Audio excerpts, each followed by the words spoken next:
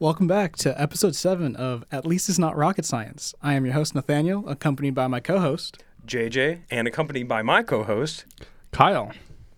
And today we actually have a very special guest coming to you from SVC Drone.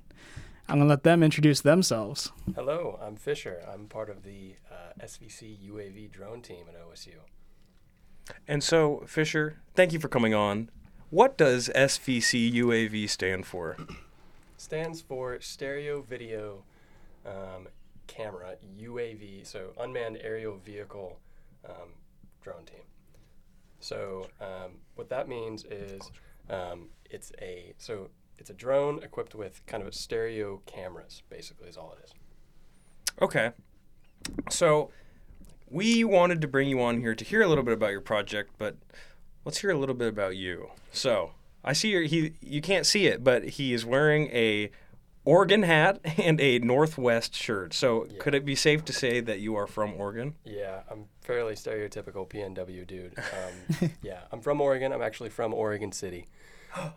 Really? You know where I'm from? Where are you from? Estacada. Oh, okay, cool. So we're not too far from, wow, look at that. Small world, huh? Yeah, Small very nice. Small world at Oregon State University. Yeah, no doubt.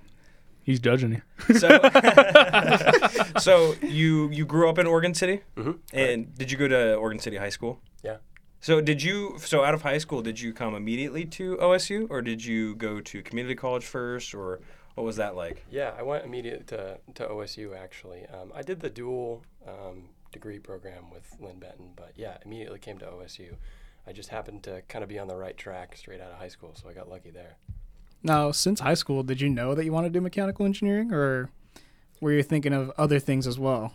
I actually started out with chemical engineering, and I got about 2/3 of the way through OChem, and I dropped out of of chemical just because I realized I wasn't actually doing anything interesting. Right, I wasn't actually making anything, which I kind of thought was the whole point of engineering.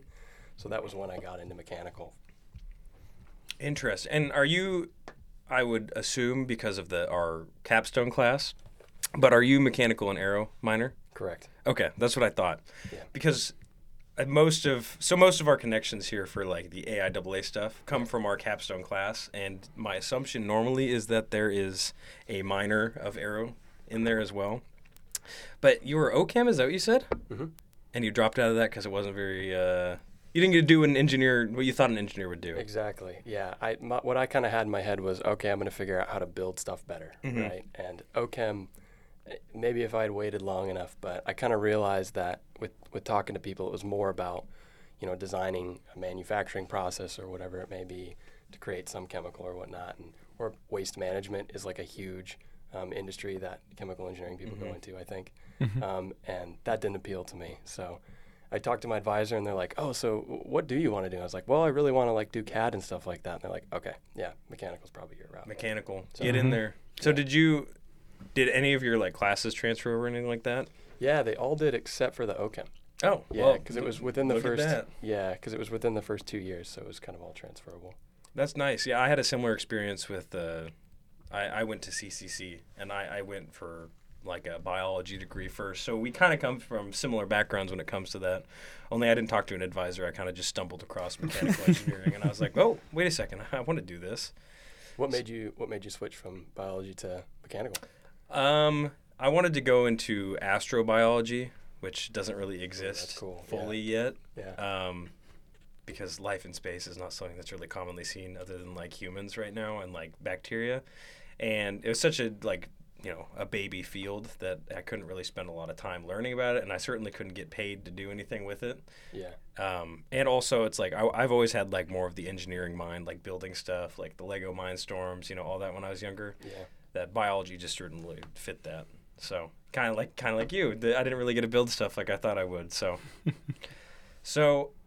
after OChem, then mechanical engineering. So for this the team, for your capstone team, did you choose that, or was that one that you just kind of got lotteried and given, or did you have a passion for the project you're on? So the reason I chose it was, I'd been part of a helicopter team. It was what was it called? it doesn't exist this year, but it was the MAV team, I think it was called, but they were building a coaxial helicopter, and so I kind of took part in that. And I was shooting to do that project, but of course it wasn't available this year. So then I kind of looked at the other options, and I'd been to some of the meetings of the larger rocket teams, and for me, I just kind of wasn't interested in being in a really big team or a competition team like that. It was more interesting to me to be in a smaller team and be working on kind of a new project versus one that kind of iterated every year. That's So admirable too. Mm-hmm. I think that you're taking on more physical and mental labor doing that, and that's very admirable though, because you're making sure that you get the work done. You're making your time worth it. So that's impressive. Yeah, and those rocket teams, they suck, right? Terrible. Especially USLI, right? Yeah, I heard their team captain sucks. So that's awesome, though. So your team, if I remember correctly, your team isn't that big, right? Yeah, it's 3 people. 3 Wow. people, man. Yeah, we have like 8, and I feel like we have too little, but I can't, man, because I recall from your the presentation that you guys did in Capstone, like you guys were already testing and stuff like that to get a lot of your equipment going, and I know that you had an NVIDIA Jetson, I think, right? That you were working on getting. Hoping to get one. We already had, I believe at that point, we just had a Raspberry Pi, and that's what we're using currently. So, I think we skipped it a little bit, but so it's a drone, the UAV aspect, I'm guessing, of the SVC. And so what the purpose of this project, could you explain that to us? Yeah, so the original customer, basically, they do research measuring sea turtles and nurse sharks, but primarily sea turtles. And part of that research is getting morphological data. I say that right? Basically, you want to take measurements of the sea turtles, right? So basically, the carapace length is one of those measurements that you want to take. And some people, you can get mass estimates and stuff like that, which you can obviously get from just, kind of dimensional measurements of the sea turtle. So that was the application. And basically, the original, there's a couple ways that you can do it without a drone, right? You can catch a turtle and you can measure it, but they're endangered species, so that's not really ideal. Mm-hmm. Or you can kind of just visually estimate, but that's inaccurate. There's a couple other methods that exist too. But the idea was, if we could measure drones from the sky, measure sea turtles from the sky, we could theoretically, they're kind of in shallow water or they're close to the surface. We could just take measurements of, we could go, instead of having to go out and catch them or whatever, we could just take measurements from afar without having to disturb the animals. And there's also an application where, maybe sea turtles, there's situations where they kind of group together to nest on the beach or whatever, when there's lots of them. You could just take a video. You could then process that in post and get measurements off of all those sea turtles. And so the promise is just kind of a more efficient way to get that data and get it a lot quicker than you would normally have to. And more environmentally friendly. Yeah, and you're not harming animals or anything like that. Because I'm not a sea turtle expert, but Nor am I. If I remember correctly, some sea turtles bury their eggs in the sand. So if you're going out to grab them and measure them on the beach, you could be stepping on their young. Yeah, there's a whole bunch of reasons why it'd be better to just measure them from afar versus actually having to grab them and catch them and stuff. Yeah. Yeah. And that's we interviewed the ag drone team, and I think this is an even better example of good engineering that has a goal that is a lot more altruistic than the rest of our projects. Not like our projects aren't going to help anyone, but this is one that's for the environment, There's a more direct relation. It's easier to Exactly. see the relationship. The connection is a lot closer than a lot of the other projects. But the agricultural drone is the other one I was thinking about, where they're helping with the crop, doing the crop pesticides. The crop testing. Yeah. So, man, yeah. So, and I also, is there any other is it just sea turtles, or are you planning on trying to figure out with other animals as well? So for our customer specifically, it's just sea turtles and possibly nurse sharks, because that's the research they do. But there is kind of this aspiration to sort of expand it and maybe even commercialize it, in which case there's other research that could benefit from this. When we were doing kind of our research on what exists, people do this with sea lions and whales. I think at OSU There's a group which measures whales. So there's applications with plenty of other animals, and it's already done with fish as well. So yeah, lots of applications with different animals. That's cool. That's Yeah. really cool. Yeah. Do you guys work with the marine biology program that we have on campus? We don't right now, but we really should, especially because we're kind of coming to the end of the design, and we would love to do testing with the people who are measuring whales, and I don't remember the name of their group. I probably should, but do testing or something like that. That would be a really cool way to test this. I was gonna say maybe even down in Newport, Hatfield Marine Science Center, or Yeah, there you go. get a gig with NOAA. Oh, yeah. Yeah. OSU has a couple oceanic research vessels that they have. Yeah. That I did reach out a long time ago for like a job for engineering on ships. For Yeah. a while I wanted to do naval engineering, that kind of thing. But I was reaching out with them, so I still have their contact information if you wanted to get a hold of that. Yeah, sure. Yeah. I love it, yeah. But What are the overall dimensions of like the drone, and then like because it's not integrated into the drone, right? It's like carrying like a raft, I guess, for lack of a better term in my mind. Yeah, so right now the system is kind of, it's almost, I mean, it is hung basically from the drone. And so the dimensions of it, it's almost one-dimensional, right? It's basically cameras mounted on a rod currently because it's that simple. So the actual distance between the cameras is kind of what limits or controls how large this thing is. And that's kind of a design parameter because the further apart you put the cameras, the more accurate your measurements are, or the longer you can measure away from. So right now our current system, we have it set up at 1 meter separation. But For the cameras apart or from the body of the UAV? so for the cameras apart, right? Okay. So you have your, I'm using my hands right now, obviously, you can tell, but We'll get camera eventually. yeah, so it's 1 meter apart for the actual stereo video rig, and then that's just being hung from the drone. And so the drone's a really small one. It's a DJI Mavic 3. I believe it's the Mavic 3 Air. So it's really small. And then it's maybe it's hanging probably, I don't know, a half a meter below that. That's another thing you can adjust as well. It's another parameter. Just tuning it to what you want it to do and see how accurate they get estimate wise. Yeah, right. So yeah, that's the camera separation is what you adjust. Yeah, exactly. And what have you done, like, because I know you're trying to say you want to do like live testing, like out in the field, right? Have you done like ground testing, like you just on a piece of paper, you draw out like a turtle and then you cut it out and then test it like that, like to see measurements from the air? Well, we haven't cut out a sea turtle, but we have put the rig not on the drone. We put it on just on a chair or whatever, just mounted it somewhere, and then just kind of grabbed objects of a known length, right, and taken it some distance away and done testing, and then we've kind of plotted that over various distances and various camera separations to kind of understand what our accuracy is and how each parameter affects the accuracy that we get.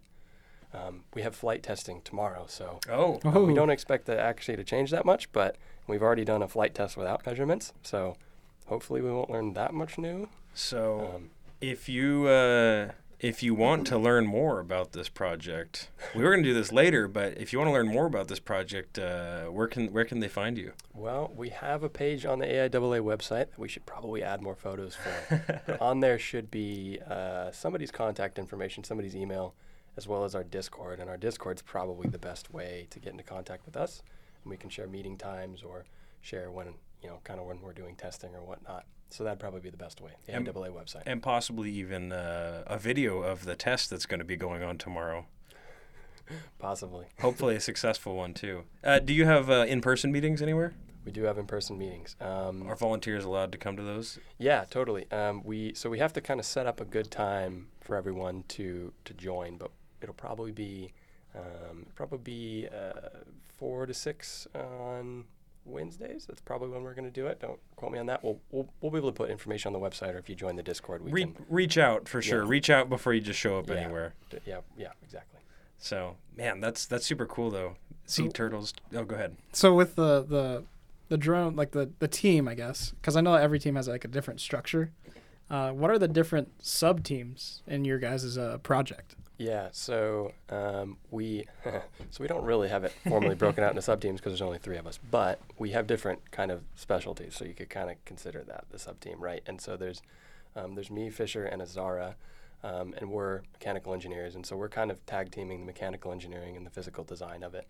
And then Elliot is our CS major, so he's kind of working on the software that goes along with the drone.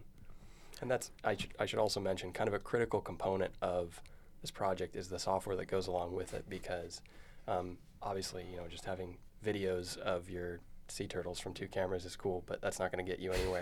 You live stream it. Yeah, exactly. So that, it doesn't get you very far, but it's actually using those videos and the GUI that goes along with it and all the math to actually get those measurements. So the software is kind of critical, and it's sort of the secret sauce of the whole thing if you really get down to it. The physical design really isn't that unique. So, yeah. The secret sauce. I like the sound. I actually had a question. Are you using a smart algorithm to learn all the images, or are you using a different approach? So I'm not too familiar with it, but my understanding is so the process is kind of you take your images, there's calibration that happens, there's individual camera calibration, there's stereo camera calibration that happens, and then you take your videos. And then you take your 2 videos, you select points on like a screen snip of that video, and then there's a matching algorithm that happens. It basically says like, okay, here's the eyeball of a sea turtle in this image, in this video. We need to match that up with the eyeball of the sea turtle in this other video. And so it tries to kind of figure out where things are relative to each other in the 2 images. And then from that, that's how you extrapolate measurements. But it's just it's a manual process right now of you select a point here and you select a point here on the left image, and then repeat the same thing on the right. And then you end up with, here's what we expect that distance between those 2 points you selected are. Ooh, that's sounds a lot more complicated than rocket go burr. It uses a library from OpenCV. Is that what it's called? Oh no, I had it in my head. OpenCV. Oh geez, I think that's right. I think it's OpenCV. It's by Google, and so they kind of have a stereo. I'm not sure if it's specifically for stereo measurement, but it's a really kind of advanced library. I mean, it's from Google, obviously. We didn't make it, so there's a lot of math and stuff that goes on behind it. Exactly, it's open source. Yeah, because you guys had taken on 351, right? Yeah. Yeah. Instrumentation, is that? Yeah, instrumentation. And I know the Raspberry, do you have it configured for C++ as well? Because we have ours doing the same thing. Yeah, so the Raspberry Pi is using, it's running Python. Python? Oh, Python. okay. Yep. That's a lot easier to work with. Yeah, it is for sure. I still need to learn Python. I'm used to C++ and MATLAB, but I'm kind of forced to learn Python soon, which does not make JJ a happy boy. So, but go ahead. I was just wondering because I know with the Arduino and the C++, you can kind of force it to learn it to recognize those images. And I was just wondering if you're using that kind of software, because that's really cool. So what do you mean by image recognition? Are you talking about like selecting the turtles out of the image or something? Or do you guys do the stop sign project for class? Yeah. It's something like that. Oh, so He's talking about machine learning. Machine learning, yeah, that's the term. I was like, yeah, there we go. Okay. Learning algorithm. No, it's machine learning. Duh. So Smart computer. I guess the application of that here would be like, using machine learning or whatever to say, oh, we know that's a sea turtle. Let's take the measurements we want off of that. Yeah, that's kind of like, I mean, we aren't doing that just because there's a lot to do otherwise. But that's, if somebody takes this project and runs with it, you could totally do that. Because one of the problems that people, researchers, customers kind of say they have is, you get this footage and whatever, but you have to post-process all of it. And that takes a really long time. And there's only so much improvement you can do to like with the GUI, with how fast you can click on different things. So having an automated system to, maybe even just even if it just said, hey, we think this is a good screenshot for you to use from the video, that would save a lot of time as well. So we don't have it on our radar, but that's totally something you could do. Well, I was just thinking that the fact that you're not using the machine learning stuff is so impressive, because that machine learning is basically lazy man's code. Except for it takes a lot of time. It does take a lot of time, but you hit a couple buttons and then you wait Holy cow. You're not That's way above slogging my head, through. So I'm like ultra lazy. If All I know is that it was set up for me already, and I just essentially pressed go. I just know that behind the scenes, it's got to like you got to like train it through like thousands of different images. Multiple iterations. Yeah. Yeah. And then especially with sea turtles, because it's biologically different each one, it'd be a lot more training for yeah. that specific Yeah, But machine it's learning possible. too. I know Tesla and a lot of the Elon Musk stuff. Yeah. They're doing They do lots of machine learning. They do like a lot of the machine learning for like the self-driving cars. Mhm. Like they'll force them to drive in like the worst cities to drive in America, like San Francisco, I think, New York. They'll like force these self-driving cars in like a blocked off area, and they'll just force them to drive. Well, just people milling about. Yeah. It takes their driving data. Yeah, they'll drive Yeah. and it'll record like how they drive and all Mhm. that other stuff. Make sure that like they don't hit pedestrians when it comes by. But we're getting off track because I was wondering because like, well, how do you make sure to tell the machine that this is a turtle, not a rock? But you can already Well, it's tell me that it's because you're doing the manual Manually stuff. Right. done. Yeah, because that's part of the slow part is right. You got to go. Oh, I think was there a turtle in this? That looks image, like a or is that turtle." just a ripple in the water? Yeah. And you gotta. That's Yeah. a really big turtle. Nope, that's a rock. Yeah. That's where the Yeah, I was- time-consuming part comes. That's what I was going to ask too. Is what do you think is like the biggest challenge of the project altogether? The biggest challenge for us is the amount of research that we have to do because this doesn't. I mean, it doesn't really exist, right? And we don't know a lot about stereo. So we kind of have to go in and go, okay, how does the accuracy change if we do this, right? And we're running all these tests, and there's so many kind of ideas and ways to adjust things with the design. So just doing all that testing and coming up with all that stuff takes a long time, and it kind of detracts from actually, making something. But it's so critical because if you don't know, right, like you can't just design with no information, right? Mm-hmm. How do I make this, So you need that information, but that's the hardest part is kind of learning everything and doing all the research behind it, which isn't super complicated. It's just kind of, doing some reading and adjusting things, but there's a lot of it is the difficult part. And following that question, because you said stereo is probably one of the hardest aspects. Is it's stereo because the two angles give the best way of like measuring something from far away with the accuracy, like the two different perspectives? Is that why it's stereo? Yeah, exactly. I mean, it's depth perception is why stereo, right? So if you have a single camera, you can see where it is, kind of in the XY plane, if that makes sense. But once you add if you have one eyeball, you don't have very good depth perception. But if you Yeah. have two eyeballs, you can see kind of how far things are away. And yeah, that's essentially the reason for doing that is being able to get a 3D point, being able to say, I know where this is in 3D space versus just 2D space. And I would assume, possibly wrongly, I will assume that they're kind of angled towards a singular point, and that's what you're talking about. Farther away, they can be more accurate and closer together, depending on how you tune them. They're angled slightly, not just straight up and down. So yeah, so our current system, they're just angled, they're straightforward. Right? Okay. They're pointing just straight forward. But yeah, probably in the final design, we will angle them inwards a little bit, just because, and the reason you do that is because you want the field of view to align. Right? Yeah. You want to catch, as much of your kind of target area, you want both the cameras to overlap. Mm-hmm. Because if you can only see it with one camera, well, then you don't have No measurement. depth perception. So right? you want the views of the cameras. Yeah, so to you want overlap. that to. Kind of like our overlap like eyes. that. It's like our eyes Mhm. don't see like we still see. They cross. I covered my Right. mouth with my hands, but it's like our eyes don't go just straight. It's like they cross just a little bit in the middle, Right. and then that forms our vision. Because our eyes are essentially stereo vision, aren't they? That's Mhm. that's yeah. Just without all the That's why we got electricity. It's just without all the electricity. Yeah. So that's really interesting, though. And your eyes are right. Your eyes are close together, so Mhm. you're kind of your dead zone of where you can't see is really close to your face. Yeah, Mhm. and like hammerhead sharks, yeah. opposite sides of their Exactly. head. Yeah, What's going Yeah. on? you can't measure anything. As you make the cameras farther apart, your dead zone in front of you gets further away from your cameras. So that's why you would angle them in. Is another reason, so you can reduce that dead zone if you expect stuff to be close to you. Interesting. That's crazy. Yeah. I'm over here just. Oh. Yeah, yeah. We always talk about because there's a lot of things we don't understand, especially as engineers. Like we all have our focuses, right? But it's like we always think like when we don't understand something, you know how Neanderthals historically had like their big brow. we always talk about our big Neanderthal brow growing slowly out more and more to look like cavemen as we don't understand things. A couple of weeks ago, we were talking about ion propulsion and trying to like understand it. Yeah, trying to understand it. We were like, what is going on? Or yeah, we were talking about nuclear fusion. Oh, we're like, that too.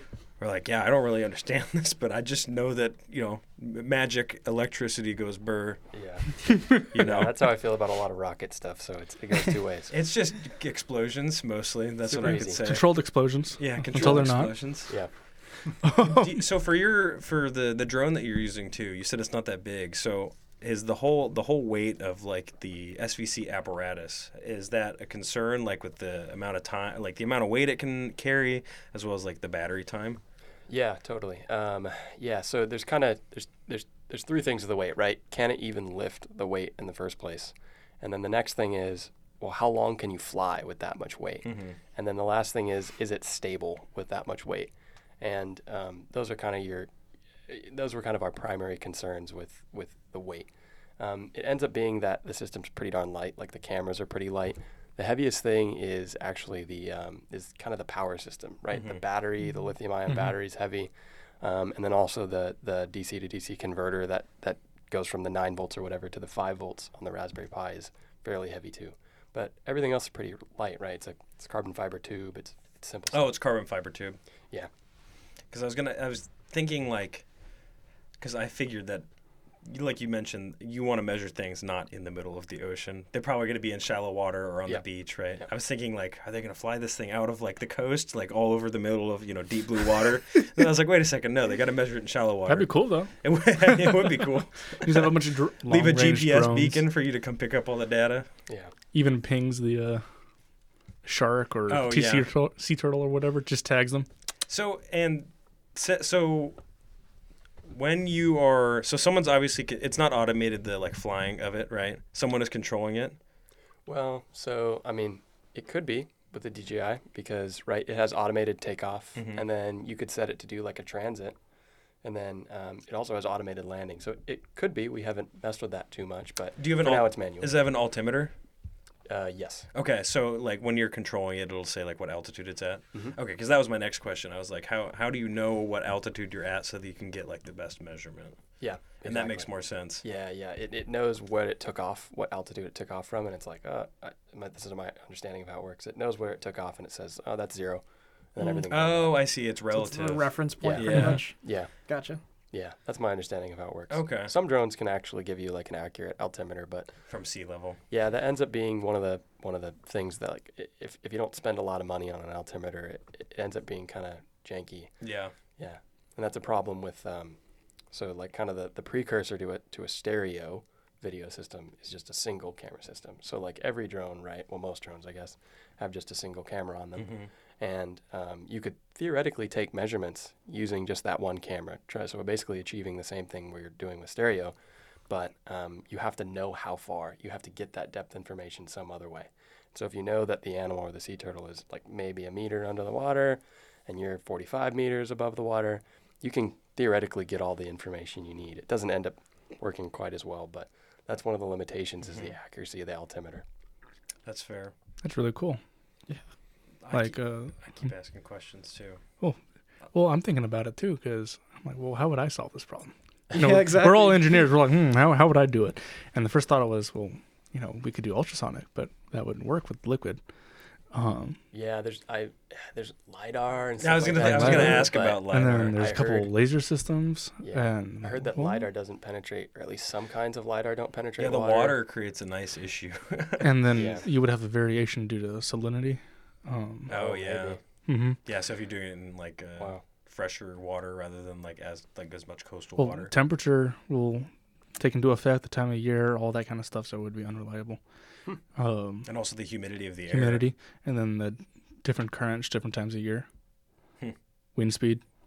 I have another question too. I'm sorry, I keep asking all of them. Because you're kind of talking about things that you could definitely do, like machine learning, like automating flight for it, for hover and all that. Mm-hmm. Are there plans to because you also mentioned that the further or closer away the cameras get to each other for the stereo video aspect, it can be more or less accurate. Are there plans to kind of automate that process depending on the height that you're planning on looking at, for them to move in or out? We don't have that plan because we basically want to set it as big as the biggest. It's called baseline separation, the distance between the cameras. We want the biggest baseline we can get because we're never measuring so close that we would need it to be a smaller baseline. Okay. Or at least we're operating on the assumption that we wouldn't be that way. But there is actually, when we were kind of doing research for this, there is somebody that built a little mini drone that has cameras that change their baseline, their camera separation as it like flies through a forest, something like that. And that's pretty useful if you're like getting close to objects and whatnot. So that is a thing, but that's not on our radar just because of the application of it. And overcomplication as well. Yeah. That's always something that we talk about heavily in USLI that I have to constantly remind our team. Is constantly reminding the team that our job is to not overcomplicate things. Yeah. Keep it, what is it, KISS? Keep it simple, stupid. we gotta do our best to keep it simple because the more time we spend overcomplicating something is the more time we have to figure out how to actually do it. Yeah. Exactly. So, but yeah, that sounds like, so your baseline length right now, you said it's a meter, right? Mm-hmm. And so with the baseline length, what height is like the best? Optimal. Yeah. So, it's, I don't know, I wouldn't necessarily call it optimal. I would say so currently it's about up to 40 feet now. That's pretty good. With the 1080p cameras up to 40 feet, you get pretty reliable measurements. You could probably go above that. You could probably go to like 50. What you're kind of limited to is like we were using a carbon fiber rod, basically the same thing we have as our rig, but another carbon fiber rod. And when you get to like 45 feet with the 1080p cameras, it's like the end of the rod is like 1 pixel. So it's like, you know, if you're selecting a pixel on the screen, you could be like 1 pixel off. And 1 pixel is like, that's like 5 centimeters. And so you end up being really far off on your measurement just because the size of a pixel in reality is big. Yeah. So that's one of the limitations of the range that you can have. I see. As far as close to the camera, right, as long as it's in the view of both cameras, I mean, we measured, I think we started at like 10 feet, and that's totally fine to do. You could probably do 5 feet if it was right in the sweet spot. But you probably wouldn't get that close to the animal anyway. Yeah. And, sorry, again, I keep asking all the questions. Sorry, Nathaniel. Sorry, Kyle. Is the drone pretty quiet? Somewhat. Okay, because I was going to ask, are there concerns for flying a loud drone above like turtles? And they're like, what's going on? It's pretty quiet as far as drones go, right? Like it depends on what your point of comparison is. I mean, there's kind of the original drone that they used was this massive like hexacopter drone, and I'm sure that thing's significantly louder. It's like a helicopter taking off. It was literally like just imagine you're a sea turtle and you hear what's going on? Yeah. So Dive. my understanding is that the people, I guess they're at Hatfield. I need to know what the group's name is, but the people at OSU who are doing whale research, and they've used single camera drones to measure whales. They said the whales just don't care if you're like they're about 40 feet above the whales, and it makes sense. They're like, oh, cute drone. And they just kind of keep going. Tiny. So I don't think it disturbs them. Maybe a sea turtle will be more disturbed. I don't know. We haven't tested that yet.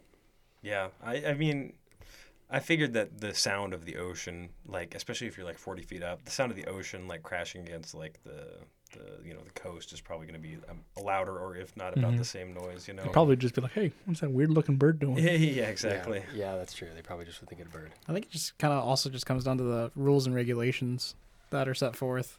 Because I remember when I was a park ranger at Yaquina Head, we're not actually like the whole Yaquina Head is a no-fly zone for drones. We're not allowed to have drones in that vicinity. There's also like a decibel level that they cannot be over because it's considering like harassing the animal, blah blah blah. Yeah. But yeah. What was that decibel level? I don't remember, and I don't want to give any false information. I'm trying to think of like what normal like ambient like city volume is. I think like slamming a car door would be like 30. I was right? gonna say 30 to 50. I thought that like 60 was like slamming. Let me we're gonna use our best friend Google here. I know once you get into like the hundreds, like low hundreds is where it's damage like, comes. That's pretty loud. Let's see. But I was gonna say also at the Yaquina Head, you could like stand on the rocks right there, and sometimes the whales would come up. They'd come up right next to the rock. They wouldn't even care that you're there. They'd just be like, "What's up?" Blow some water on you. There's so much data, they just do not care. You're in the splash zone. Pretty much. Oh, that's really cool. when I lived in Hawaii, they used to, on their migration path, go across the east side of the island, and there's not any fancy sign or anything like that. We basically just pulled over on the side of the freeway and then just looked, and you can kind of see them doing their tail splash and hanging out, doing their thing. I'm like, oh my god, that's awesome. I'll also look up, what is the drone called? Which one? Oh, the DJI Mavic Air 3. Or 2, excuse me. It's the Mavic Air 2. I got that wrong. Because it looks like 30 is like ambient room volume, and then like a gunshot is like 140. Let's see. Oh, look, people did sound. I'm going to guess it says it's very quiet. 84 decibels. For your drone. That's my best guess. Oh, look, drone. Kind of random. Thank you. Put money on that? Thank you, drone. Money on that. Thank you, dronesgator.com for giving us the values for the. Oh, this is flight time. Oh, decibels. Ooh, so what did you guess? 84? What did you guess? I didn't guess. We got to play. I'll say 87. You're betting, aren't you? 87. I can't guess since I have the answer. What is it? It is 63. Oh. Okay. So like cool. It says like above 70 is like hurting your ears. Like background music is like 60. Oh. So I think you should be you should be fine. I'm sure it's probably 40 feet up. Yeah. I'm sure. Yeah, it's probably it's like what inverse square law for sound dissipation. I'm sure it's high. Don't even start getting some math into it. I'm sure it'll be fine. Because I was thinking about that. I was like, flying a drone over someone like that. Now the ag drone, theirs is like huge. Oh, that one's probably pumping out a lot of sound. That one's a lot closer to the original drone they used for this project. Really? Yeah, it's kind of scary. You could just carry a person with a camera at that point. Just in like a harness and take a picture. You got it? Yeah. Just not even a camera, just give them a tape measure. Yeah, they've got a yardstick they're hanging above. Flying around chasing sea turtles. Yeah. Hold on, let me measure you. Yeah, that one's pretty scary, honestly. We were told at the beginning of the project, they were like, hey, do you guys want to fly these things around? You can just fly them around OSU. And we're like, holy cow, we're going to fly that giant drone. We've never flown a drone just over top of OSU. People would be freaking out, man. Well, yeah, like some of them are like super loud. Like we talked about, like, and also they weigh, like, they might not look like it because they're flying, but they weigh probably pounds. like it'll take you out. They probably weigh like 50 pounds, honestly. Like because there's the ag drone, I think has like 8 rotors. Yeah. Each of them pumping out 60 amps, as we learned. Or no, they have 6, and so like. No, it was some weird high number, right? It was 60 amps and there's 6 motors, so it's 60 amps per motor. Yeah. Which is and that's why they kept burning out. Ridiculous. Holy cow. Yeah, and they didn't have any fuses. Hundreds of amps. They didn't have any fuses. Ooh. And keep in mind, if you're listening. Yeah, that's what we said. We talked to one of their team members about this. They ran it. It was like very, very high voltage too. It was like kilowatts. Like they were in the kilowatt range. Yeah. We were like horrified because like we talked about like the dangers of like amperage. I think it's like even over like 1,000 milliamps. It like gets like really dangerous. Like half a normal amp can stop your heart if it goes up through your arm.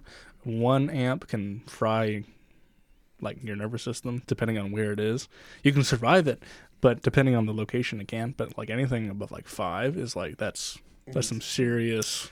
So what amperage is yours running at? Not 60, hopefully. Definitely not. We don't touch any electrical on the drone. That's luckily, a smart move. We kind of have an option too because we could almost tap into the battery, but it's really complicated. Because you guys have 2 separate batteries, right? You have one for camera and one for the Raspberry Pi camera and one for the drone. Right now, yeah, exactly. And there was an idea like, could we use the drone battery to power the cameras? That would kind of lighten the weight up. Might sacrifice a little flight time, but it's not like it's 2 leads on the battery. It's like 8 or whatever. So like you got to figure out what all those things do, and I'm sure it's smart batteries, so it's kind of. I'm sure one powers the altimeter, one powers the radio connector, right? They also have I forgot what it's called, but it's like a flight monitor thing. I think it's called ECS or EC something. Each motor has one. Are they ECUs? Maybe. Is it something like proprietary to the DJI, or is it just all drones have it? I believe all drones have it. Yes. Sorry, everyone. And they're just like a box, and it has 3 wires that connect one end to the motor, one end to the battery. Yeah, some kind of motor controller. Or something like that. So that way, I forgot exactly what it does. Yeah. But that's probably why you have so many leads on your battery, because you have that connected to that, and then. Yeah, could be. Could also be a bunch of logic to the battery. I'm not sure, because that too. My understanding is the batteries are like, there's smart batteries, however smart a battery can be, but. I mean, you can jury rig some. They can be smart. Like I'm thinking about it. I'm like, well, what would I do? Yeah. How about we just strap a rocket to the drone so you save power? We'll shoot it up for you, and then we'll separate the rocket and the drone, and then you can take pictures from up there. I like it. Let's do pretty it. Simple combination. See, this is a cross discipline right here. So, but very cool. Yeah, I'm excited to see what becomes of your guys' project, because I want to see that live testing now. I want to see like a real life test. Yeah, I hope we get to do testing on animals. That sounds worse than it is. I hope we get to measure some animals. Yeah, I sure do hope we get to save the environment. So testing. Your project as well, are you going to go into spring with it as well? Because capstone ends this term. So yeah, we're done in winter. Okay. One of our teammates is not graduating in winter term, so he may take it a little bit further, and he's the one working on software. So he may go a little further with it, but it's probably going to end in the winter. So does that mean you're graduating in the winter as well? Mm-hmm. Oh, congratulations! Yeah, thanks. Yeah. Golf clap. Yeah, we don't want to deafen everybody. That's awesome, though. I think most of us are graduating spring term. Yeah. Mm-hmm. Yeah. Spring term. I actually had a question for you. Do you want to take something like this outside of college? Like, do you want to go into industry with this sort of profession? This kind of related thing. Mm-hmm. I've been kind of pursuing jobs, and none of them have involved this kind of thing. Although it would be cool. It would be cool to be able to kind of take stuff that you kind of sort of quote unquote specialized in school and do it as a job. Well, I guess the most similar thing would be, drones would be similar, but we're not really working on drones. So maybe like helicopters or something would be a somewhat tangential. Do you want it to be something like with the environment, like mixing like engineering with like the environment type stuff, or is it more like the drone aspect plus like the finding similar? I guess that's engineering in general, just having a problem and trying to solve it in an engineering way. Yeah, I don't even know what industries would be out there that would be similar to this. I know there's some companies that make like stereo camera systems and stuff, but I don't think they're big companies or anything. Mm-hmm. Probably not based in Oregon. So, yeah, well, I'm not sure what we. I was more referencing the research and the that sort of portion where they come out with new problems all the time, and they're trying to measure something, they're trying to do something, they're trying to get down to somewhere. Like I know they're trying to make another submarine to get down through the Mariana Trench. They're trying to get down as far as they can. Yeah. Would you want to be interested in that, or just like in that over, umbrella of, like environmental, research or anything like that, environmental stuff? I haven't been pursuing that. That would be interesting. I'm not particularly interested in it, but I guess we had an interview with a dude that worked at NOAA, and he's using stereo video. I'm sure that would be a really that would be in that path, the environmental related stuff, and they're using stereo systems to measure and monitor fish and stuff like that. So I think that would be kind of a natural progression as a job, especially in Oregon, like the salmon ladder, or like you go to like the dams. Yeah, that would be cool. Gosh, I think he was on. I think he was near the Gulf, but I'm not sure. The Gulf of Mexico. But would be. I'm not sure. Cool. Yeah, I'm sure there's something in Oregon. Oh yeah, even then with like the technology that you're using just to like measure turtles, it kind of also makes me think about like. I saw like on the news I saw something where it was like in 2018 they found like almost like a perfectly rectangular piece of ice like in Antarctica or in the Arctic Ocean somewhere, and I was thinking like, man, that would be pretty cool to like get like sea ice for like journeys for like ships, or to like get people to Antarctica better to like analyze like the amount of ice that's like melting, or the amount of icebergs that are out and about during that time, like getting those measurements, because at least that way you can differentiate the color pretty easily from the water, right? What's the deal with the rectangular piece so of it's ice? Just like this massive, I don't remember, there's a piece of ice, I think it's in Antarctica, there's a piece of ice called like the B-17 like glacier. Let me look this up too, so it's I know. It's a big chunk of ice. It's like it's yeah. I have no idea what you're talking ice about. Cube in Antarctica. That's cool. Antarctica. Again, I just read things. See, this is how we cool the one that's like the world down. All right, iceberg B-17, twice the size of Manhattan in the Southern Ocean. So that's what I remember reading about, and I'm like, whoa, like look at that big old ice, and they're with NOAA as well. So that's the ice right there from space.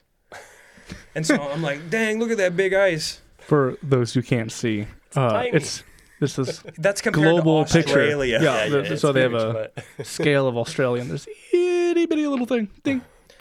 And so like it just made me think like finding ice like this, just like floating out in the ocean. Like NOAA obviously is interested in this.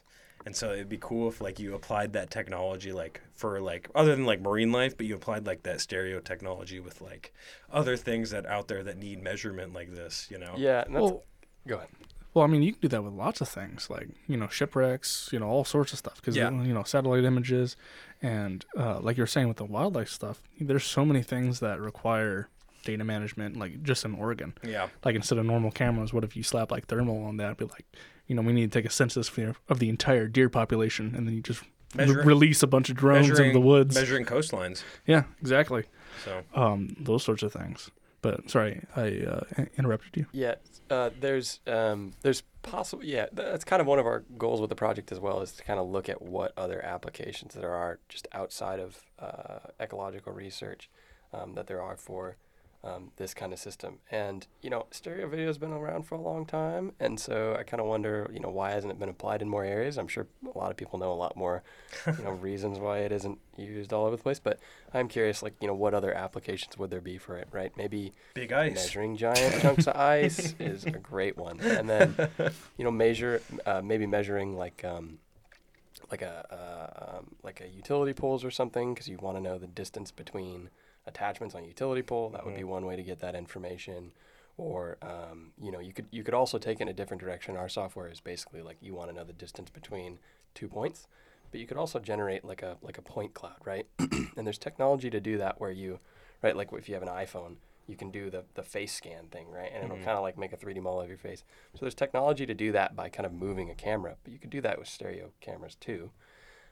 So maybe like land surveying or something like that. So I don't know. There might be a lot of applications for it. Yeah, it's technology that I think is like perfectly in the middle, where you could take it, you can overcomplicate it to do a lot more different things, and then you could also just like utilize it for other things that you don't need to like even modify it that much, right? Yeah. Like I'm sure you could add LiDAR to, like you could do more things to probably like increase the accuracy of like your data, but like obviously the price will just like skyrocket, and we're college students. It's not like we can afford it.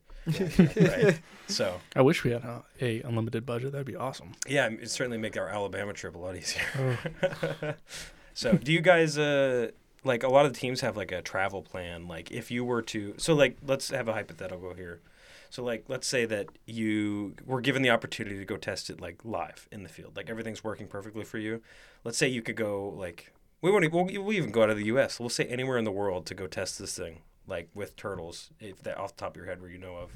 Because like I think one of the teams is going to Thailand, like we're going to Alabama, I don't think there's many turtles, but anywhere in the world, where would you like to go test this? So I know, I don't remember the places. I know there's a couple places that would be really good to test this, but one place that we kind of discussed, if we ended up having the budget and kind of a working system to do it, would be to go to Florida, because apparently sea turtles kind of hang around out there. Mm-hmm. And so our kind of advisors / customers are from Florida, so they've done research in that area, so they're familiar with it, and that's probably where we would go to do kind of real world testing with it. That would be cool. It's not that interesting or tropical, but I mean, it's tropical enough. I guess it's tropical. You can always go to Hawaii. That's true. No, that's true. Yeah, you go to Hawaii. It might actually be cheaper. Yeah, it might be. You have the just drone. a plane fare. You have the drone sitting on a lawn chair next to you as you're drinking a Mai Tai. Yeah.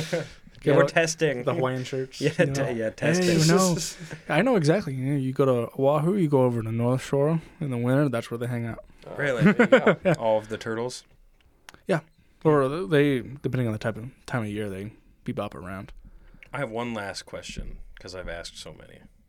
Like, is there a specific turtle type? Is it like the leatherback turtles, like soft shell turtles? Like, are you... The research is based off of green sea turtles. Green sea turtles, okay. Yeah. So we don't care about any other sea turtles. No, the rest not measuring them. They stink. They'll do whatever they got. They'll be fine. So interesting. So now I have a kind of a question that's not related to the project, but more personal. when you think of mechanical engineering, we have kind of like our all specialty like realm underneath that. So I guess what is your preference? Like, are you more of like a material guy, thermofluids, robotics, like? I've never been a person to kind of pick a topic and stick with it, honestly. So I'm interested in a lot of different stuff. Mm-hmm. I don't know, like some projects I'm working on are kind of like programming based, right? So working with Arduinos and stuff like that. So I would say more general. Like kind of the reason I got into it is just be able to make things really well, or better than I could before. And so just doing a little bit of everything is kind of what I target, right? Jack of all trades. Yeah, I usually try and say like, okay, what end product do I want to get to with a project? And then I'll just go through and learn the minimum required for every single skill. I'm very similar. I never really hone in on any particular thing. So now, kind of piggybacking off of that, what would be your dream job then? Oh gosh, that's a good one. I don't know. I feel like I'm different than a lot of people. I feel like a lot of aerospace people are very like, they know they want aerospace and they know what they would love to do. But yeah, exactly. For me, it's like, well, I don't know that it's the dream job is not about exactly what the work is. It's probably more based off of, where it is, what location, who I get to work with, and then kind of the life outside of it. And do you enjoy doing it? Yeah, exactly. So I don't have a particularly strong answer for that. I don't have one particular profession that I'm super interested in. I think that is honestly a fantastic answer, because I think college in general, people will go in like expected, or they'll think that they're expected to know what they want to do right out of school, and you're about to graduate and you don't necessarily have one nailed down, right? I think it's great to have that, because you're successful already in what you're doing, but it's like you don't necessarily need to know that right off the bat. Mm-hmm. Yeah, it's kind of an underwhelming answer to give, because people have asked that in interviews or whatever, and I'm like, well, I don't know, and they're like, oh, okay. But I think a lot of people are in a position like that. Where Definitely. Where it's like, I don't really have any particular thing. I know a lot of people that are in that position. Yeah. Mm-hmm. So it's almost a scenario of if you want to specialize, just pick something. Just pick something and go with it. Throw a dart at a board. Yeah, I think that's more. I think that's more common than a lot of people think. I think having that kind of answer is like, it's not what people expect, but I'd say probably a majority of people start off like that. You kind of need experience to figure that out. Yeah. I really envy the people who know, because if you're like, I love helicopters. Oh man, you don't have to question. You have a lot less questions to ask, because you know what you're shooting for. So and if you can do that, right, like you'll get further, because you can focus more energy on that one specific thing that you're interested in. So yeah, I envy people who know that kind of thing so well. Well, that's why I really like the mechanical engineering major as a whole, because you can just go out and do anything. There's just so like, you know what? do. I'm gonna go do this. Yeah. Oh, I'm tired of this. I'm gonna go do this other thing. And you mentioned, if you don't know how to do it, chances are they'll probably show you how to do it, like the skill, like, because you'll probably. Again, each job differs, but if they hire you as a mechanical engineer, they'll expect you to be able to do some things, but some other things you probably just have to learn. Mm-hmm. Yeah, exactly. Are you in Dr. Albertani's class? Yeah, we're all together. I sit behind you. Okay. Perfect. So this is going to be a bit off topic from. We'll take a little bit of a tangent from the SVC stuff, and man, helicopters. Am I right? Cool, man. Torque machines. They are. Yeah, they're cool, but that is proof. It's proof to me that man was not meant to fly, because helicopters, they have it's like the amount of math and physics that go into keeping one. I mean, even if it's like my God, it's like getting one to fly impossible. If you keep it on the ground too long, apparently it breaks itself. It'll deconstruct. Yeah. Called pop quiz. What is that called? Ground resonance. Ground resonance? Mm-hmm. You said round resonance. I said ground. Round resonance. I said ground resonance. I heard round resonance as well. I said ground, I promise. Your esticator's showing. Yeah. Ground resonance. Well, I'll tell you what, them helicopters, they're magic. Honestly, though, I don't trust helicopters. I see a helicopter, I don't trust it. I don't know. I really don't. Like second term of physics, and we're doing the kinematic motions and things like that. I'm like, no. Yeah, I've always wanted to ride on one, though. Yeah. Ride in a helicopter? So That would be a cool test to me if you did like a trade study, like taking pictures of turtles from a helicopter and then compare it to like your drone and see which one could get more results. Yeah. That's nice if you get a free ride on a helicopter too. Exactly. Well, we put that in the AIAA budget. Oh, of course. Buy one helicopter, it's like $27 million. Exactly. I was thinking a trip, but we could buy a helicopter too. That would be cool. Yeah, I mean, Seaside, I think in Oregon actually, you can get helicopter rides. Hey, every year the Navy does a helicopter mission.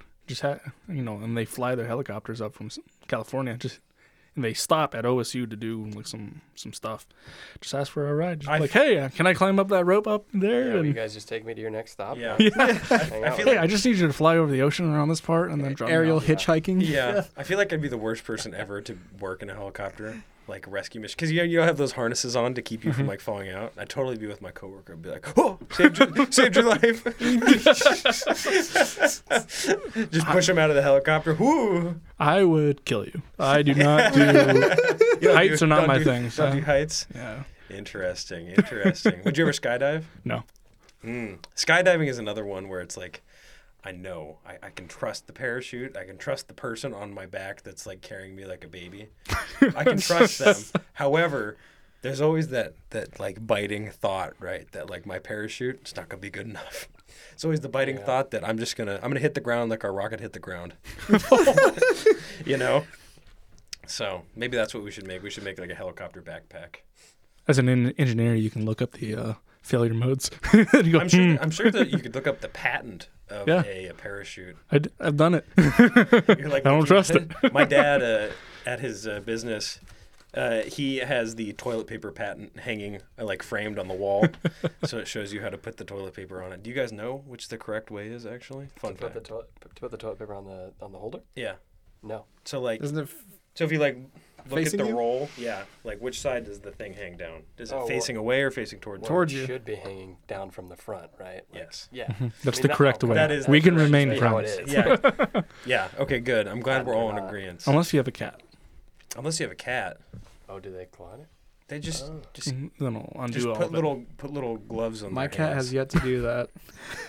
My dog. This is not STEM related or rocket science related at all. But my dog is so dumb. He used to eat wet wipes. He would eat wet wipes and dryer sheets because they smelled good. Yum. And I'd be like, delicious. I'd be like, dog, what are you doing? And he's like munching away at it, Oh man. But yeah, helicopters. Am I right? Helicopters. Yeah. There was a quote from I think it was either a Navy or an Army pilot, where it's like, you can trust planes, but you can't trust non-fixed wing vehicles because they're violent and unstable and completely untrustworthy. Torque machines. Like Torque machines, yeah. Even just the learning about flapping, that was like. Yeah, it's like, wait a minute. Hang on a second. They're moving? That's probably not even close to the most complicated thing on it. But it's like, oh my gosh, that took me a solid hour to figure out. Do you remember the picture of the complicated gearbox that they had up there? Mm-hmm. There's like every feasible direction of degree of freedom. imagine having to build and design that. Yeah, that's so cool. Have you ever seen like pictures of inside the helicopter and how like the engine bay is? That's so crazy. Those are cool. It's like, don't get me wrong, they're amazing machines, but you're not gonna find me on them. Back kind of backtracking to when I was talking about that air show that I went to, they actually had a Chinook there, and you can tour inside the Chinook, and we went in and checked it out, and then they took off the covers so you can actually see like the engine, and you can climb up and check it out and whatnot. The Chinook is the two one. The two wing. That's the only helicopter I'll ever trust because you can fly with if one engine dies, it can fly on one engine.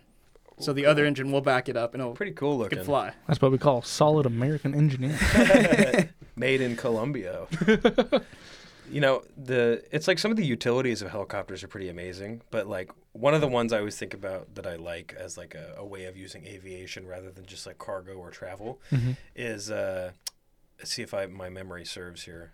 Sophia is a airplane. I think it's a 747 that NASA Ames Research Center adapted to have a telescope on it. Ooh, that's cool. And so, like, the whole point is, like, as you're flying, you have, like, a way of getting, like, above some of, like, the noise and or some of the, not noise, the noise is making it so I can't see as well. Yeah, you get above some of the clouds and you can get like clearer shots of like the sky. Mm-hmm. And so they have like this telescope on the plane and they get to take pictures of like pretty much anything they want as long as it's within the night sky. Sophia, NASA. Okay, let's see. Sophia. Okay, good. I was right. Stratospheric Observatory for Infrared Astronomy. That's cool. I've actually met when I did my NASA Community College Aerospace Scholarship thing, I actually met 2 people that worked on this plane, and they got to go up when it was flying. I mean, look at that. Isn't that cool?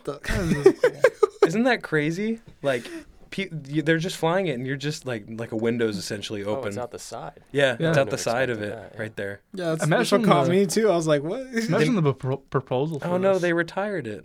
Oh, that sucks. Oh, well. We're It's looking it still up pretty right cool, now though. for those listening. Yeah, we're looking at pictures. Yeah, look at that. It's infrared, so. That's really cool. But imagine the proposal for this. Like, hey, sir, I have this amazing idea. We're going to put a telescope On a plane. on a plane. Well, how? Are we going to mount it to the side? No. We're going to cut a hole. They got a hacksaw in hand already. We're going to put a telescope on a car. So do they just like tilt it and then just circle around? Like, Yeah. like an the plane AC-130 goes- pretty much? Yeah.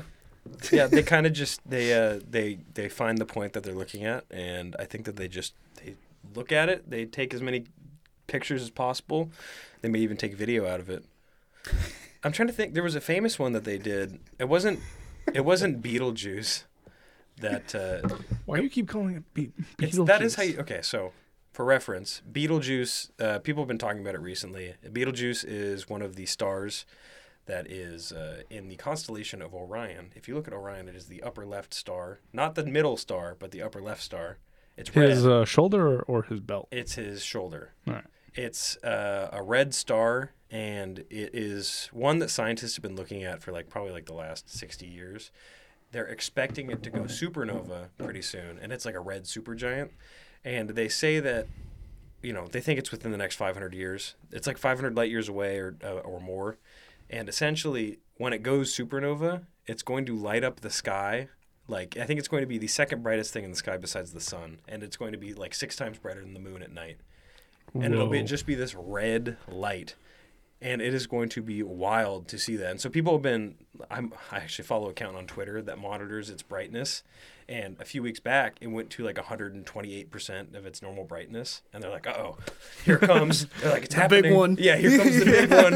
And then it went back down, but it's still above its 100% brightness normally. And so people are thinking that this is signs that something is fluctuating, that maybe it's starting to finally start to fuse iron before it goes supernova. Mm-hmm. And so when it happens, we'll all know, because there's going to be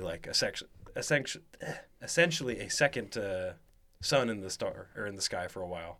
It's just going to be this point. We'll probably be dead, unfortunately. I really want it to be in my lifetime, so many things have happened in our lifetime. What's one more, right? Did you guys watch the eclipse? Yeah. Solar eclipse? Yeah. I wasn't in the umbra, but I was in the penumbra. I don't know what that means. Oh, the fully... Yeah, umbra is the full one, and then the penumbra is just outside of it. Mm-hmm. For me, that was like a real marker. Oh my gosh, I got to see that in my life. That's super that's a sweet. perfect example. I think there's actually going to be one more at one point in time that crosses in Oregon. I think in 70 years. Did you guys ever hear about? So I was watching a Smarter Everyday video, and basically he was going through all the things that happen in a solar eclipse, and he talked specifically about the shadow snakes. Have you guys heard about that? What? Shadow The shadow snakes? Shadow snakes, yeah. So he talks about in his video, and he basically is interviewing this guy who chases solar eclipses or whatever. And Sounds like fun. Yeah, does sound like fun. And he's talking about how it rarely happens, and he I don't remember the number he put out, but he says it's pretty darn rare. But you get these shadow snakes, and basically it's I mean, it literally looks like little wavy things on the ground, and it literally, kind of slithering snakes on the ground. During the full eclipse? Yeah, and what the heck would cause that, right? That's a weird thing to see. But apparently it's super rare, and it just so happened I was looking for it, and we got to see them at that eclipse. Really? And I'm hoping that I didn't mistake it for something else, but I'm like, holy cow, not only did I get to see a solar eclipse, but the shadow snakes as well. Isn't it amazing? Because you guys saw it, right? Yeah. Isn't it? It's so weird because my family lives in the middle of the woods, and so we have, we're surrounded by nature, and like we are hearing like birds, we're hearing like all sorts of stuff, and like all of our dogs are around and they're all making noise.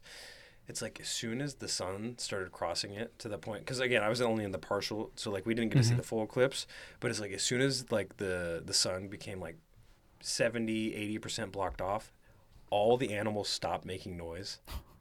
And they're all like, and it dropped by the temperature dropped by like 10 degrees, and we were like, whoa, like of course it's super cold because the sun is being blocked, but all of the animals immediately being like, why is it nighttime? I'm like, it was super eerie because it, we think about all of these the civilizations that come before us, and like seeing that, I'd be like, what is going, like something is like wrong. Armageddon or something. We've made something very mad, and I don't know what it is. Have you heard any or read anything about it? It's really interesting. What about eclipse or the civilizations? Or ancient civilizations' reactions to old eclipses, or they'll be fighting a battle or something, and it would happen, and they're like, nope, I'm going home. Or they'll take it as like a sign that like they're doing something wrong. Like, more sacrifices. We gotta pump these numbers up.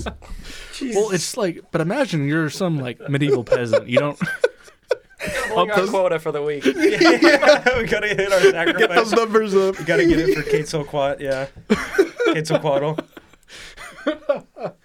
But I think that's one of the Aztec gods. Quetzalcoatl, yeah. Yeah. The feather snake. Mm-hmm. Medieval peasants. Imagine being like some uneducated medieval peasant. Yes, my lord. Yeah, exactly. And you're going about your day, and then all of a sudden the sun gets blotted out. And you're like, oh. Yeah, exactly. Ay, Dios mío. But imagine like not knowing in these cataclysm, It seems like it's cataclysmic. Yeah, it seems like it's cataclysmic, but even like real cataclysmic events. Like, you ever heard of the estimated range of the that super volcano that went off like a million years ago? Where was it at? Which one? I think I know which one. It was in Central America, I want to say. The Krakatoa. That's in Indonesia. Indonesia? No, what? To the Google. Yeah, I was going to say. I don't remember. I thought that was volcano explosion. It's been a while since my last geography class. I think it's at the Ring of Fire Crack. Is that the same one that made the Columbia Columbia River? Was I right? You were. Again, look at this fat, pulsating brain of mine. Please don't say pulsating. Yeah, because so smooth. It's like so smooth. Look at all these smooth ridges. Again, that's why I wear this hat. Is if I take it off, you see my brain coming out of my head. But it was either the Krakatoa one, was this one, or one of the super volcano ones where they're like, even the people, almost halfway across the world had their eardrums blown out because they're just so loud. It went around the earth 3 times, the sound wave. Yeah. But imagine living through that. Like, you're just in Japan or something, or not even Japan. You're in the Americas. That's in Indonesia, and you're just minding your business, and all of a sudden, Yeah, you're like, oh, yeah. I can't hear. But then there's a period of time where every living thing was deaf. Yeah. You ever think about that? Or like that their hearing is so damaged for like a long time. Yeah.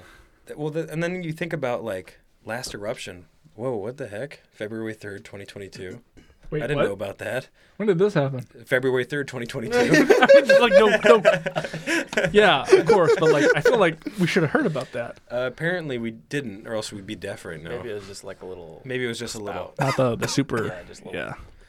Well, because there's like minor eruptions all the time. Like Hawaii, like Kilauea. There erupts all the time. Yeah. Well, it's like those ones are like they're famous for being like some of the most active volcanoes. Super active, right? But they're not like wiping out mankind. Well, because I'm trying to remember the last time Mount Hood or Y East went off. Don't they have their eye on Mount Hood? They're like, any day now. I think that Mount Hood is dormant. Yeah, I was about to say, I think if Mountain Hood goes off, I think it takes out like. I thought Crater Lake was dormant, but Mount Hood was like.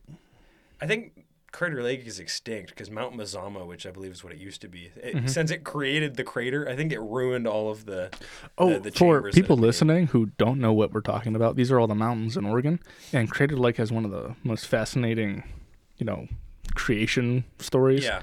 It blew its top directly up and came back right down. So now there's the Crater Lake. Wizard Island.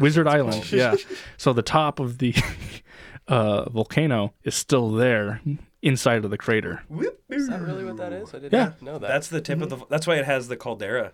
in it too. I would have assumed it was like just a little more volcanism that kind of just kind of it went up that's and why then it's down. that's why it's so off-center too. I love that that's not the simplest solution, and that's what they think happens. Yeah, Well, I know. Don't you love it? Defying that. That's how I heard it, but I'm sure there's got to be. I've heard the exact same thing. And then the water is so clear there. I know, right? I can't. I wasn't there. My grandpa may have been there when it happened, but I certainly wasn't When there. did this happen? This was like millions of years ago, I think. Like was this? What should be like the 50s? The 50s? Yeah, I don't think your grandpa was there. No. I don't know. He could have been. So there's Crater Lake. Oh, so beautiful. And then there's Battleship Island, which is somewhere around there. Yeah. You really need to get video. Have you guys been there? I have. I've been there twice. It's actually. Have you been there? I haven't. I need to go. Oh, you need to go. Oh, that would be cool. You got an Oregon hat. You haven't been to Crater Lake. Our only national park.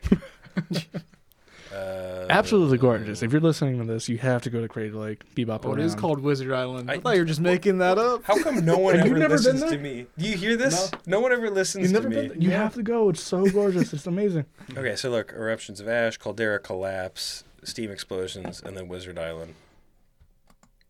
So I can't even see what's going on there. Okay. It looks like it Just sank.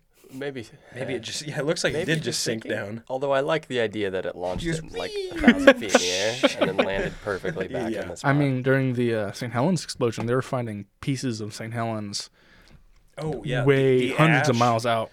No, not just ash. Well, pieces of the mountain. But the ash was going I think it was I don't even know. It went around the world with certain winds. Mm-hmm. So I mean, Mount St. Helens was a crazy one too in the 80s, or I think it was in 1980. And then we gotta keep looking this up. I don't know anything about it. The lahar that it caused, which is like the mudslide with like the liquefaction of the soil, that created like such a big problem. You see, it's growing again. I actually did see that. They're like, hey, hang on a second there, pal. Hey, wait a minute. Mount St. Helens, when did it erupt? 1850. Oh, no, never mind. My understanding was you people go down inside of it and you're able to kind of tell there's a lot of activity happening. Yeah, people check on it a lot. Well, it looks like they said that the last eruption was in 2004, 2008. I don't know. No, because they have video footage of this. 2004, 2008 volcanic activity of Mount St. Helens in Washington. I've actually never been to Mount St. Helens. You haven't? Mm-mm. You should go too. How have I been a mountain trip? And I'm not even from Oregon. You've lived in Texas. You've lived in Oregon. You've lived in Hawaii. What do you mean? Okay, you've been more around the world than we have. Well, we grew up in Oregon. But I'm not even from here. I figured you guys would, have nothing better to do. When I go out of the country and I go, oh, I'm from the United States, and they're like, oh, I'm good at United States like geography. Where are you from? I'm like, oh, Oregon. They're like, I'm like, it's below Canada. They're like, I'm like, it's above California. They're like, oh, okay. And it's not Washington. And it's not Washington. To be fair, Mount St. Helens is in Washington. Yeah, exactly. Yeah. We don't go outside of state lines. It's actually illegal for me to exit Oregon. What? Yeah. Oh, yeah. I don't want to talk about it. Yeah. Every other state. It's like, oh, that's legally, I can't discuss it. You understand. But I'm going to say something, but I can't remember what it was. Oh, yeah. When I was in Germany one time, I was talking with a gentleman at the bar, and he goes, oh, you're from the United States. And I didn't even talk to him. I go, oh, how'd you know? I know. He, very well-spoken English, but he was German native. And he goes, oh, are you from New York, California, or Texas? Yeah, like those are the three. No. That's it. Not and then like maybe Florida too. People know Florida quite a bit as well. Yeah, Florida nowadays, but at the time I was in high school in Texas, so I'm like, you gotta hit the diamond there, but like you shouldn't assume. Actually, you're right, but I don't like that. Yeah, you're right, but I don't like that you're right. Yeah. So it's a weird cultural and he's thing. like, name the country below Germany, and you're like, I don't know. Austria. Oh, shoot, there you go. Yeah, Austria. My geography, I know geography pretty well. I don't know why I made myself learn geography pretty well, but I did. I learned it pretty well. So you can never have to ask for directions. Well, because people always talk about like that too. Just go, to get to Germany, you just go north of Austria, north of Liechtenstein, and north of Switzerland. Then you're there. South of Denmark, it's perfect. Mm-hmm. There you go. Yeah. I learned because geography I always thought was super cool, but also it allows me to like when people say like, oh, this country, I got to think, I'm like, okay, well, where is this country? Like what continent? That's usually pretty easy to figure out. And then I think of like what area of the continent, and I'm like, oh, like what are they like landlocked? Is it, you know, like the Democratic Republic of the Congo in Africa? It's like you should look at the beaches there are beautiful. I'm going to show you. Republic of the Congo. Look at the beautiful beach in this place. Look at that one tiny spot. So Democratic Republic of the Congo, not landlocked. They are almost not landlocked. They have like a very small, like what is that, 2-3 mile long stretch. Well, it's got to be more than that, right? I don't know. And you have a measurement on there, right? That's true. I can't see it though. Nathaniel is the one. You need a Google. I think it's Google Earth thing though, right? Where's the little measuring device on there? It's right here. Did they take it away? Oh, this one right here? Yeah. Oh. I don't want to do the Pythagorean theorem, so how long is that? That's 20 miles, give or about take. 20 miles? 20 or so. But isn't that amazing that just very, very, very, very tiny coastline, just right there. If you have a major river like they have there, does that count as being landlocked if you have a river running through? I think yes. it does. Okay. Because I think Kansas, for example, I think has the Mississippi going next to it. I would consider that incredibly landlocked. I would consider actually Kansas a no-go zone. I don't think anyone should probably live in Kansas. I think international law is like if you have a navy, you're not landlocked. There's like one of like the biggest yacht clubs in the country. I'm pretty sure in America is a landlocked country. Now I should look that up. In America is a landlocked country. Largest yacht State. club in America. Oops, I spelled it wrong. Okay, San Francisco. Okay, never mind. Well, yeah, San Francisco. Maybe I lied. Maybe I was lied to. You just don't know. Cool. See, you're not rich It's enough wrong. to know My about brain, yachts. my brain is gaining more folds. No, the perfect smoothness. And for reference, we always talk about our brains being smooth or folded. The more folds you kind of have in your brain, like if you look at like different animals that are considered dumber, like koalas, for example, is A one of many very, years. very smooth brain. The more folds you have in your brain is the more like knowledge capacity you have. The I think more, it was more like neuron the more connections. the more right? like something like that. functional brain power you can use. Your RAM is higher. And koalas have like one of the smoothest brains in the animal kingdom. Koalas are my favorite thing to talk about sometimes. You can literally take eucalyptus off the tree, put it in the plate in front of them. They don't know what to do with it. What is this? What are you giving me? They are not. Put me on a tree. Yeah, they are not smart animals. Like sloths are another one where it's like, I don't think sloths are dumb, but like they climb really slow, but like their swinging branch speed is pretty fast. But there's like stories of them like trying to grab a branch.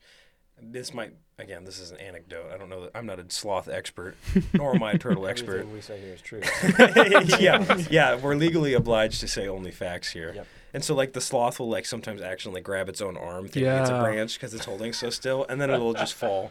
There have been cases where sloths have starved to death with full stomachs because their metabolism is so low. They'll eat, and the energy just won't circulate, and they'll just die of starvation. Perfect animals. Yeah. They exist through pure pity of evolution. Nothing will eat them because they're not nutritious, and they stink. And they stink, and they smell. They move so slowly that mold and algae and all sorts of nastiness will grow on them, and then they poop on themselves, and they're just nasty animals. Everything just goes, ew. I'm not touching that. I'm not eating that. Yeah, ew, stay away. Yeah. I wonder what they taste like. We talked. This is actually funny. We were talking with Luke, the team captain of the Heart team, and I brought up the fact that I want to bring back a woolly mammoth just to take a bite of it. Mammoth just a mammoth steak. The first mammoth back. Yes. Yeah, eat it. Get it. Because if you look at it, they probably would have survived with, if we didn't touch them. And if we hadn't murdered them also, they must have been tasty. Yeah, I wonder. There's an island. I actually don't. I'm trying to remember if I'm right. There's an island north of the far east part of Russia that I think had the last surviving mammoths on it, like a few thousand years ago. We gotta look this up. Yeah, I know. I just keep spouting facts. Yeah, well, the fact that we almost hunted something to extinction because it tasted good is not the first time that happened. The Guadalupe. I can't say the word. The tortoise. No, the tortoise. Galapagos. There we go. Apparently, they were so delicious that the reason why they were endangered was because they would eat them, and they were the perfect storage food for a ship, because you can stack them. Oh yeah. They didn't need to eat a whole lot, and then they tasted amazing. So a lot of kings and queens in England and France and stuff like that were like, hey, I need you to go to this island and bring me a tortoise. I was right. I didn't remember the name of the island, but it's Wrangel Island, and its woolly mammoth survived there from 2500 to 2000 BC, the most recent survival of all known mammoth populations. Sometimes I just kind of look at Google, and I'm like, hey, this looks interesting, and I'll just start reading. You want to hear something crazy? I would love to. Mammoths were around the same time the pyramids were. You know, that is kind of Think about it.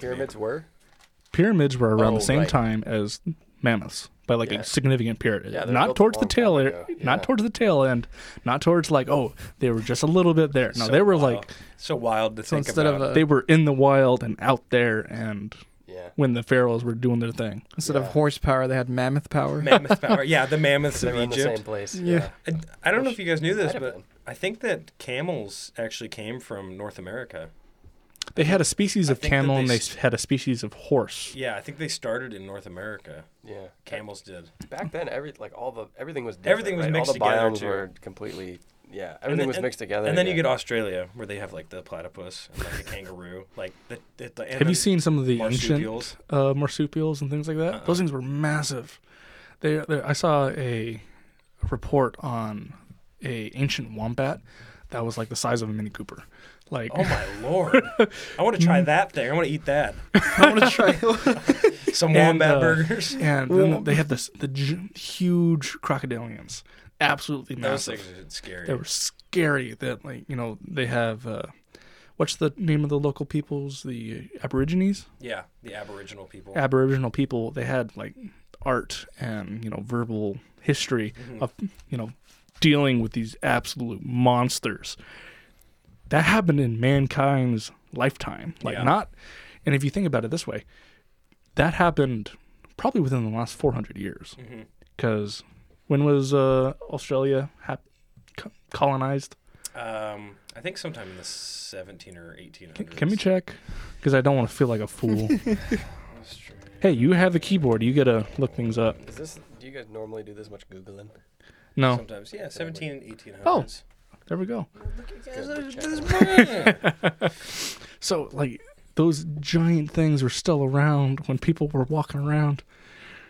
It's crazy. It's also, think about, like, because people always talk about how the Earth used to have a lot more oxygen because there's a lot more plants. Like, how we used to have, like, double the oxygen on Earth now, and, like, how it made everything else, like, twice the size. Or not even twice the size, more. Like, dragonflies used to be, like, this big, and they found fossils of them. We can now measure the oxygen content of the air based off of the size of the insects. Because, insects and bugs, arthropods in general, have a hydraulic movement system. And they have, I think it was 3 different circulatory systems. One is entirely oxygen-based, so it's a ratio game. Wait, is it hydraulic or pneumatic? Hydraulic was with fluid. Pneumatic is with air. Hydraulic. Okay. So their heart pumps and then the thing goes. So that's why when bugs die, they curl up because there's nothing to push it out. Oh, okay. Right. So it's like blood is your working fluid. But there's a ratio game. I don't like that. Yeah, everything has to fit within the exoskeleton, right? So the amount of blood you can circulate, it limits by the amount of oxygen in the air because ratios with how much they can grow. So if you have a high oxygen environment, they don't need to have large blood vessels. They can just grow and grow and grow and grow. So that's why you have these giant, like it was not prehistoric, but it was before the dinosaurs, eagle-sized, bigger dragonflies. And, head-sized tarantulas. Horrifying. Like, not just like the span of your head, but but like your head was their face. And then the legs would go out. That's impressive to be that that there's not another limiting factor for bugs, right? Like you'd think it's oxygen and nutrients and predators. Yeah. Well, because depends. Because not to get back to our carcinization, where everything evolves to become a crab, or everything becomes crab, as I so eloquently said. But if apparently lobsters, if there's no like exterior factors that will take them out, people have theorized that they can grow bigger and bigger and bigger and bigger forever. Yeah, I was watching a YouTube short or something random, but I heard that like they get so old that they just they don't molt anymore. Yeah. And so they grow into their shell and die. But otherwise, they just keep going. Keep going. Yeah. Mm-hmm. I think goldfish are similar, too. I've never seen a goldfish live past the age of like 6 months. Want to know why? Well, because they're taken care of them by children. Well, there's actually a scientific reason. So their organs don't stop growing, but their exterior body will grow to the size of the amount of water that they're in. Oh, they grow to their bowl. Mm-hmm. They grow to their bowl. So, but their before. organs don't stop growing. So you have koi fish that are 300 years old that, they stay the same size because they're in that same pond. But if you take them out, there's fish, you can Google this. I'm not forcing you to. But, you have these people with Google these it. giant goldfish, absolutely massive. Just look up giant goldfish caught in the wild or something. No.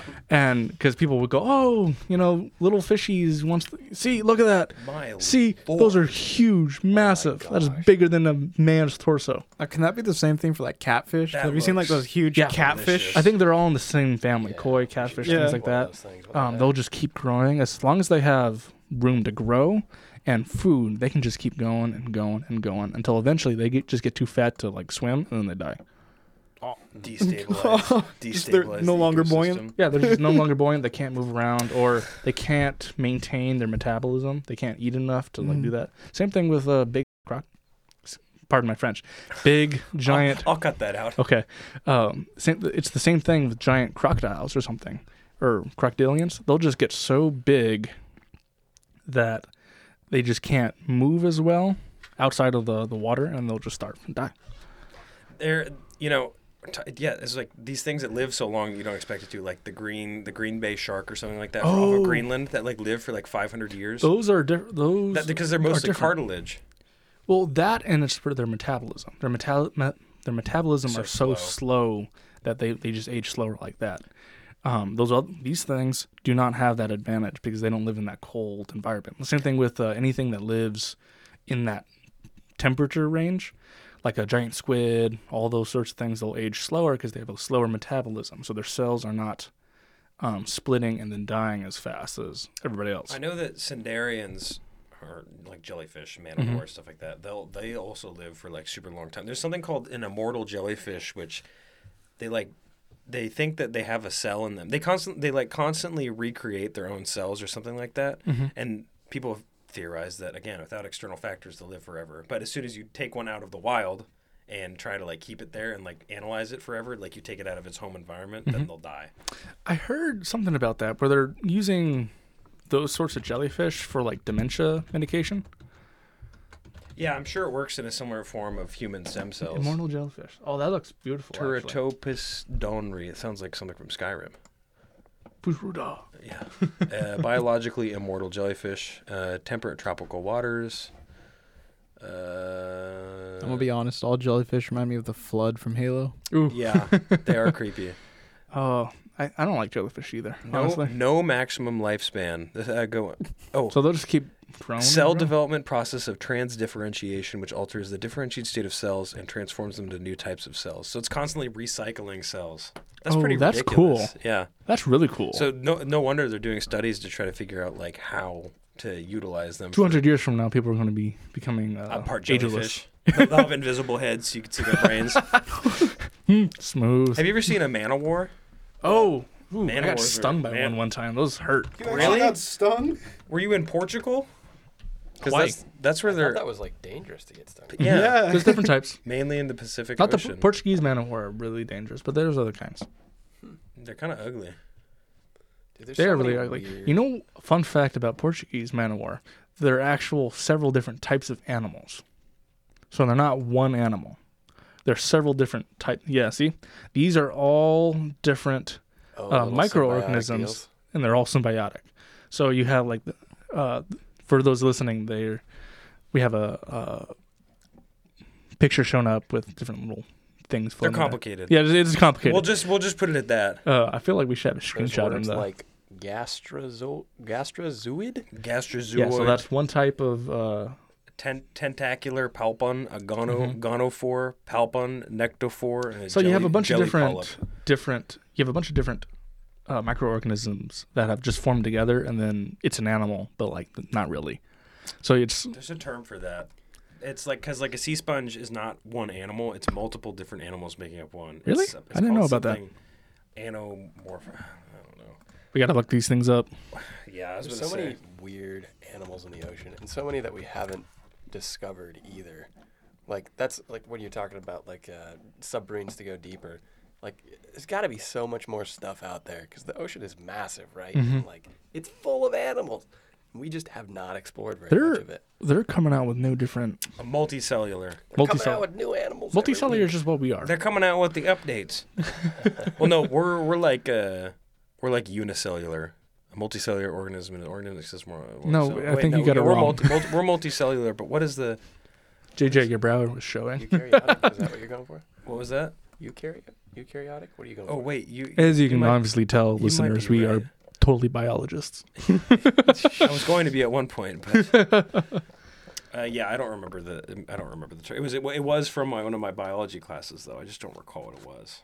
But yeah, they keep coming out with these new updates for animals.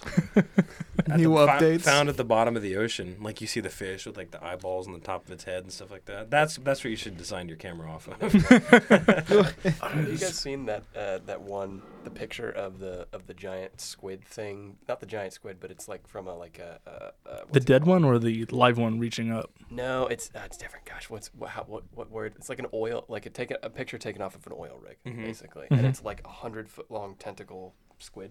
What? These things are crazy. I think the first found footage of giant squid came out in like 2006. Oh, there's this Look thing. at that. Oh, that one? Is this the thing you're talking about? Oh, that's crazy. Yeah, I remember reading about this, the Magnapina squid. And like that, I think that was recently discovered just because we just happened to have a camera hanging out.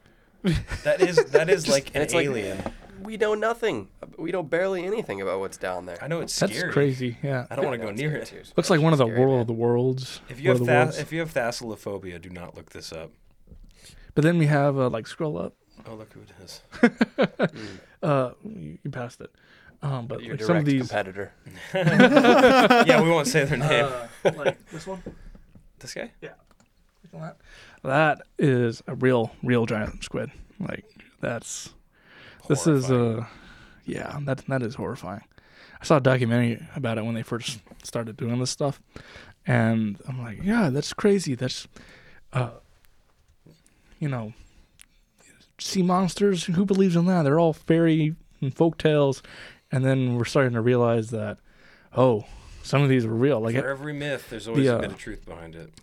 Have you ever seen an oarfish? I have. Okay, yes. If you want to Google it They're like, for him. they look like a sea dragon. Yeah, so they're they find these washed up all over the world for various reasons. And they're not harmful. I think they eat plankton.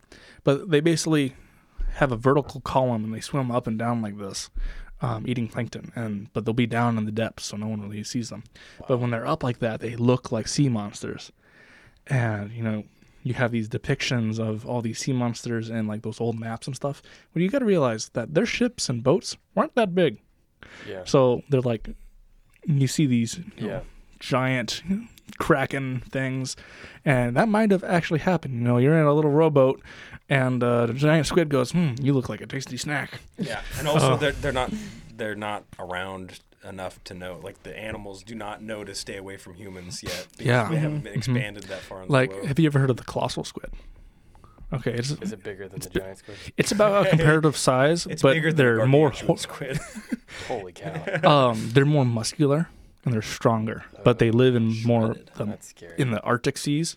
So the kraken, as we know it, is actually a Nordic myth. Nordic in northern Russia.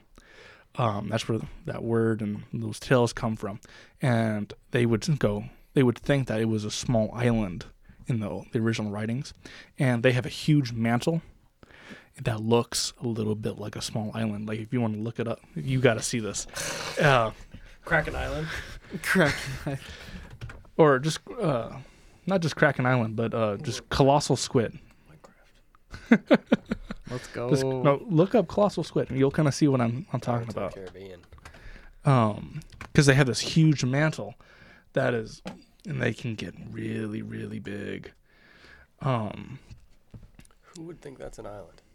Well, if they surface, There was a picture. Like a It's sandbar. like the grossest, squishiest island. Well, if you're out in the middle of the ocean, it spreads out, and it makes Red. sense. There's a couple different pictures out there that it makes sense, but they have hooks that can rotate 360 degrees, and then on all their tentacles, and they're just massive and horrifying creatures.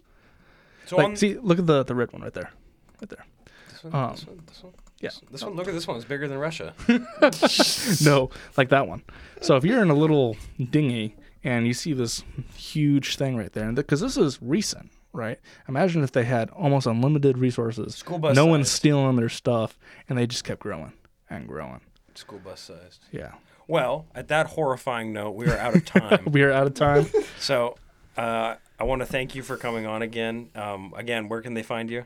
The AIAA website's the best place to go, and then the project has a Discord page which you can kind of hop onto. And can you find that from the AIAA page? I believe so. I hope so. You should be able to.